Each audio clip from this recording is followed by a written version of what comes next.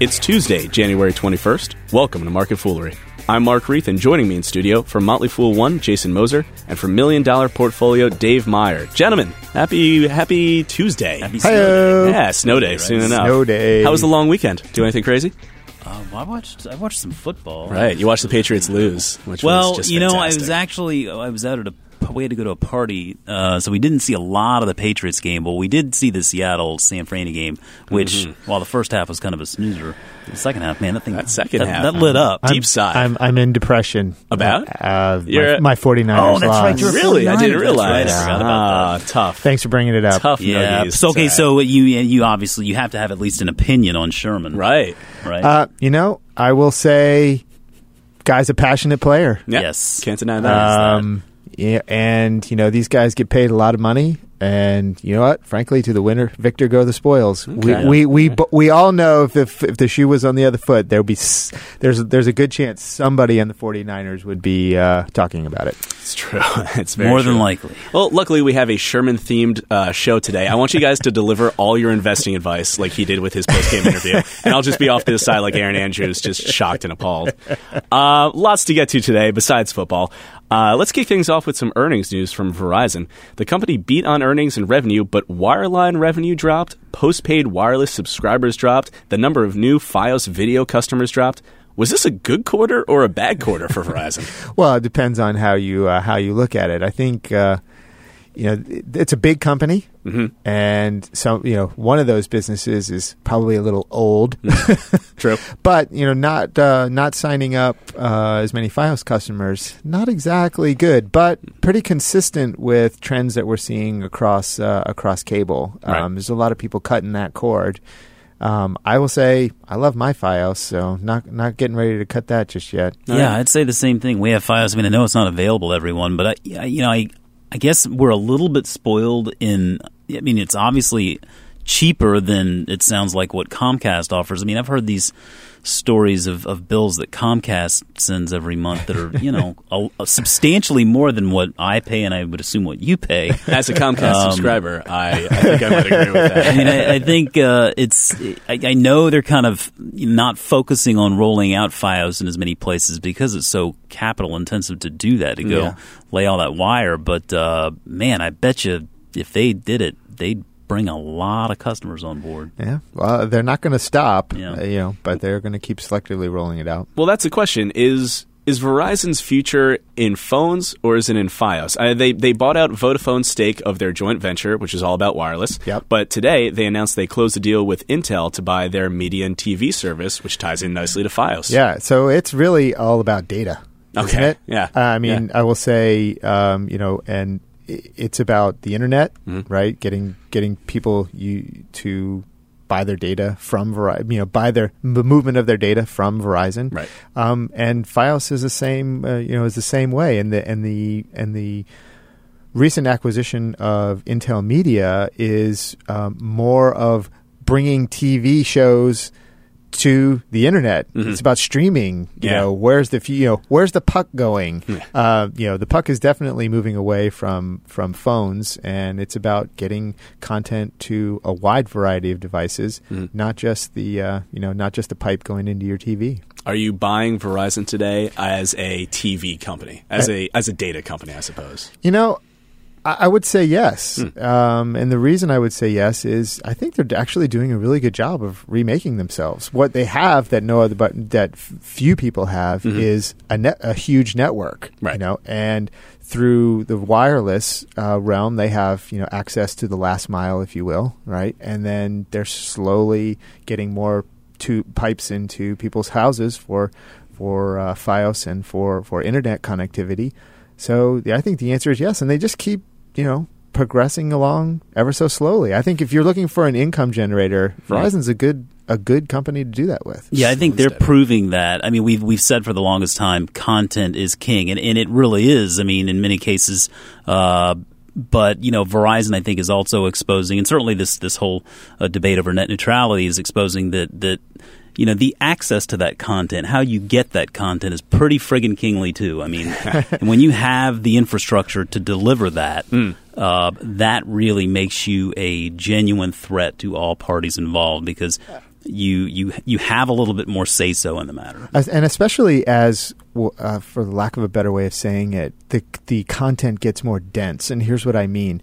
Ultra high definition video, that's on its way. Mm-hmm. How many people besides Verizon and AT&T have the reach, or Comcast have the reach and the ability to upgrade a network to handle that demand that's likely going to increase over the next 5 years? Right. It's going to be very interesting to watch the content versus distribution battle play out right in front of us. Absolutely. In other earnings news, Johnson & Johnson reported some pretty good numbers. The best number was the nearly 11% year-over-year increase in pharmaceutical sales. Johnson & Johnson's sitting pretty today.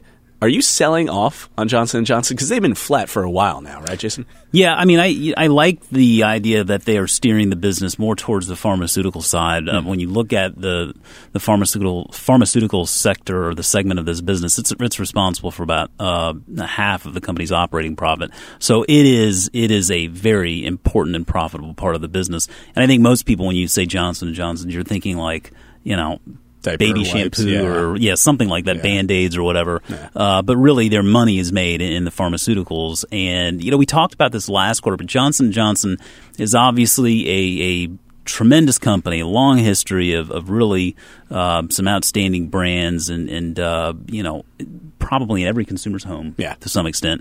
But, when I look at the company, I mean, number one, their guidance that they offered, the expectations were somewhere in the neighborhood of $5.85 per share. Now Johnson & Johnson sort of updated their guidance to be somewhere in a range of $5.75 to $5.85, which is why I think you're maybe seeing the stock sell off a little bit today, because there's, maybe not quite meeting that expectations game. But the stock today at full year forward estimates is about 16 times. And I was saying this last quarter, I mean, it's a solid company, great sort of stable portfolio holding there with closing in on a 3% yield, but I can't help but think that some of that share price is due to people chasing that yield. I mean, we've been in this extremely low interest rate environment for a long time now, and we're seeing a lot of dividend stocks, particularly the real quality blue chip names, are being bid up because investors are looking for that yield, and I think the Johnson & Johnson's share price reflects that a little bit. So I like the company. I really think that it's not going anywhere, but it's still not a screaming buy today in my mind. I think you'd have to really see the bottom fall out here before I'd become interested in buying shares. Well, then my next question would be, I'm a consumer goods guy. I'm not a healthcare pharmaceuticals guy. All I really know about the pharmaceutical sector is that there's something called a patent cliff, either approaching or upon us. And if so much of Johnson & Johnson depends on pharmaceuticals, does that at all worry you?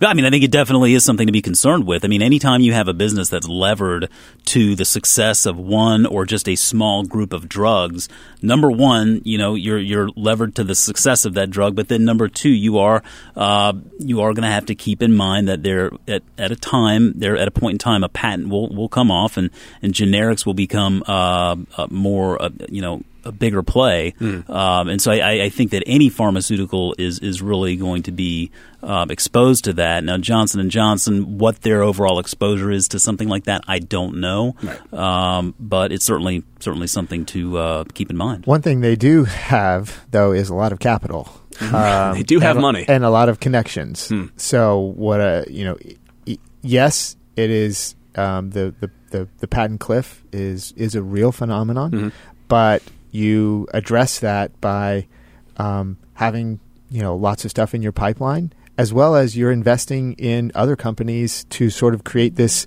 portfolio of opportunities as well. And one of the things that Johnson & Johnson does do pretty well is make those investments. Absolutely. And they can. Yeah. Now, Jason, you mentioned something about guidance as we were talking about Johnson & Johnson. And, hey, that ties in so well with a reader question we got earlier this week. Imagine that. Oh, crazy. The question comes from Ryan in Stony Creek, Ontario. Probably the only place it's colder and snowier than it is here today. He says, "Hi, guys. What does the term lowered guidance mean?" And that's a kind of nuts and bolts question, but it's a very fair question because, as we've seen, guidance stocks can move just on guidance alone. Yes. So what does lowered guidance mean to you guys?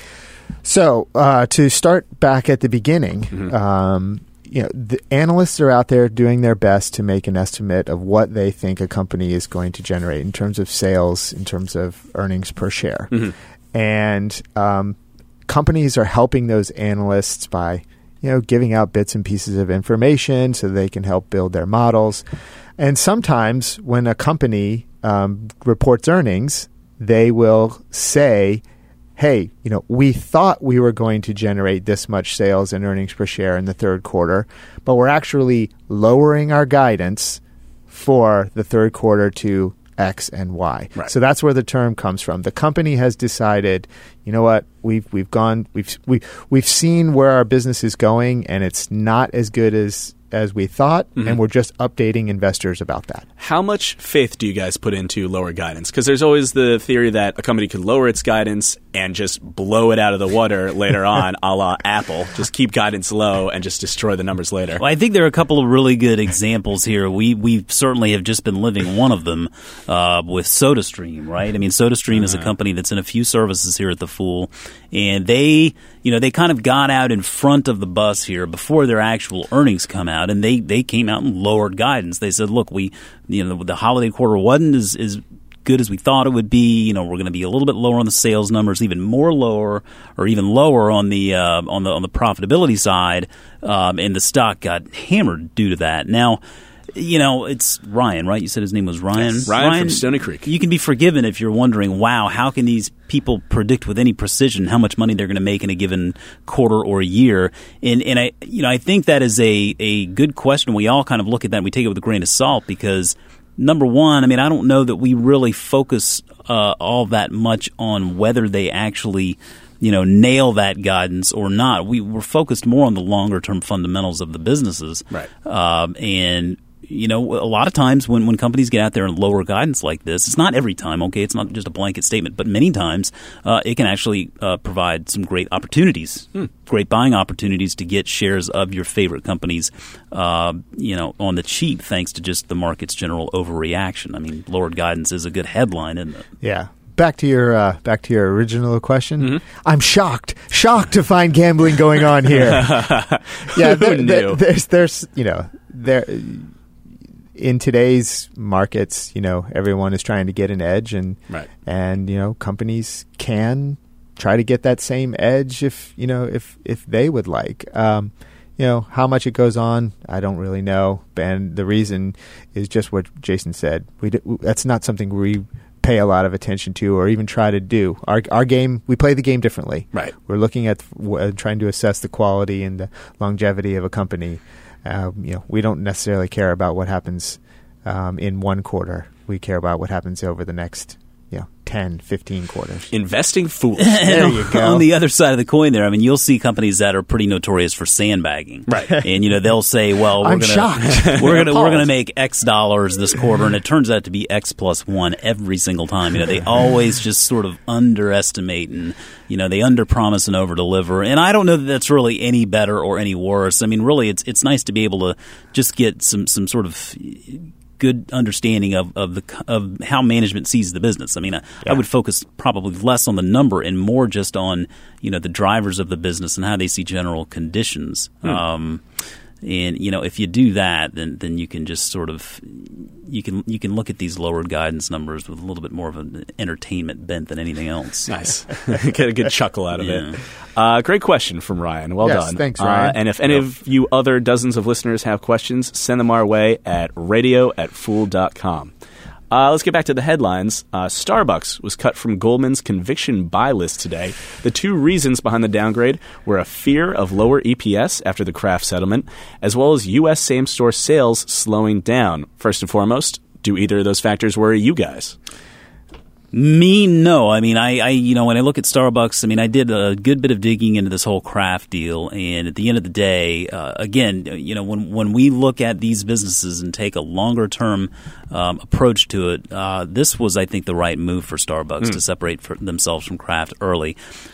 There's no question it could affect their earnings per share guidance in the short run, and there's no question that the company has been on fire, and really the same-store sales have been turning in record numbers, which has resulted in just a tremendous amount of operating leverage, which has given the company record operating margins and record profitability. That's all great stuff. I mean, it's making more cash now than ever before. So when companies are performing that way, it's understandable where maybe expectations might be ratcheted back a little bit. And I mean, to go from conviction to just a buy, I mean, like, I don't know how you really quantify that or say, well, you should feel this way about it. There's a level of applause at Goldman Sachs. Possibly. Maybe there's a decibel level there that's being taken into consideration. But, again, I mean, sure, there are going to be some short-term headwinds for a company like Starbucks at any given point in time.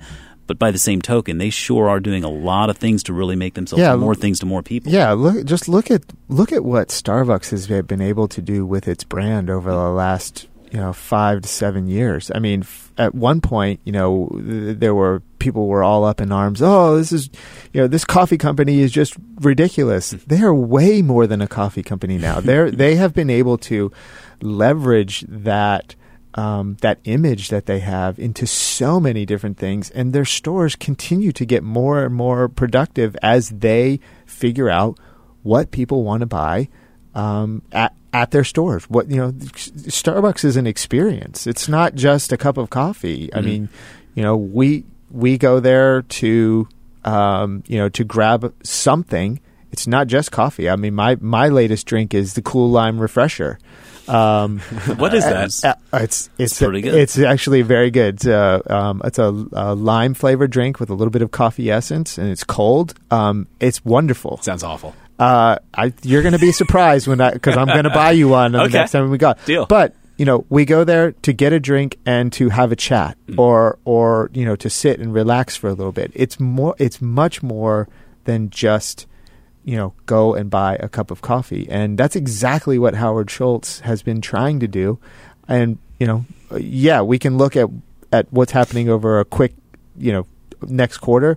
Who cares? Think about where this company can be in the next 5 years. Right. That's where you should be focusing your attention, in our opinion. Well, in the next 5 years, one of the fears was U.S. same-store sales slowing down, but Starbucks in a lot of ways is still growing so quickly, and they're still expanding across the globe.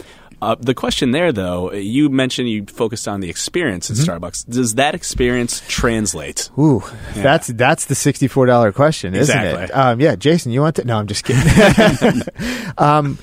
So far, I think that the numbers have been looking pretty good. Mm-hmm. We've seen the popularity of the brand in China. We've had lots of fools come back and say, "Wow, the stores are." The stores are packed and the coffee is expensive. That's a good combination. So whether the key will be how do you maintain that? How do you sustain that? But it's the coffee house comes from Europe, right? Sure. Not necessarily an emerging market, but it can show you that there can be difficulties. But I think again, Starbucks does a really good job of understanding what its customers want and delivering that at every location. And I think another thing to remember, too, with Starbucks is it's very easy to focus on the coffee shops and thinking, oh, man, the last thing we need is one more Starbucks store. They are hitting a saturation point, certainly domestically speaking. But, I mean, I think you also need to look at the investments this company is making in its channel development business segment, which is, that's all the consumer packaged goods, the things that go in grocery stores. Mm-hmm. And, again, this goes back to the relationship with Kraft, but they are moving on beyond that and investing a lot in really getting that name and presence in the stores with not only your bags of Starbucks coffee. I mean, Seattle's Best is undergoing a new rebranding effort. They're going to be building, hundreds of these new Seattle's Best little drive-through shops that will basically compete Tezao and Teavana and La Boulange and they're taking all of those names, those Teavana, La Boulange, all those names, and they are developing identities where they will not only succeed in the coffee shops, but in the grocery stores as well. So, again, I think Dave keyed in on something there with Starbucks being an experience, a lifestyle. I think it's a brand that a lot of people trust.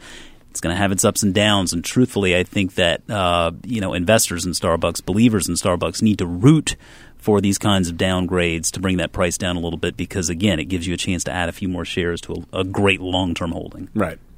I don't know what they're talking about with oversaturation, by the way. We've only got 2 within walking distance. You know, of the office. if I Hey, come hold on. There's near bucks and far bucks. Right. One of them you have to walk further. What we need is a neither one is mid-bucks. close We need enough on a day mid-bucks. like today. That's right. That's true. Neither of them. I want to stick my head out that door. And I don't quite one have in my time for a 3-minute walk, Right. but I have more time than 30 seconds. Right. I'd rather amble along somewhere in between. All right. Last but not least, Expedia is down big today on the news that it might have paid for preferential position on Google by paying for links on article sites. A company by the name of Rap Genius was in the news recently for this, and they lost an incredible amount of traffic when Google caught them, to the point that Google kind of had to give it all back to them.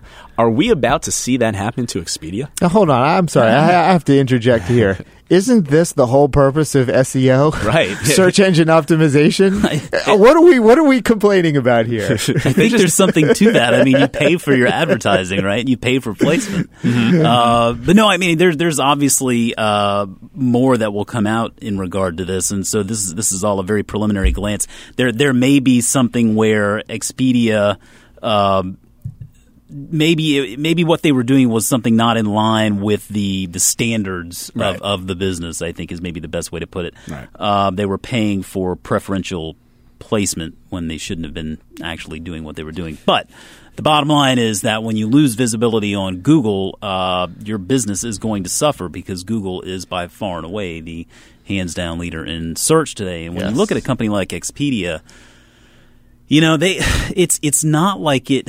It's not no like price they're- line. No, it's no price line. It's really interesting to see the disparities between these two businesses because Priceline has a market cap of somewhere in the neighborhood of 8 times the size. But yet their revenue numbers are a little bit closer together. There's not the same disparity there.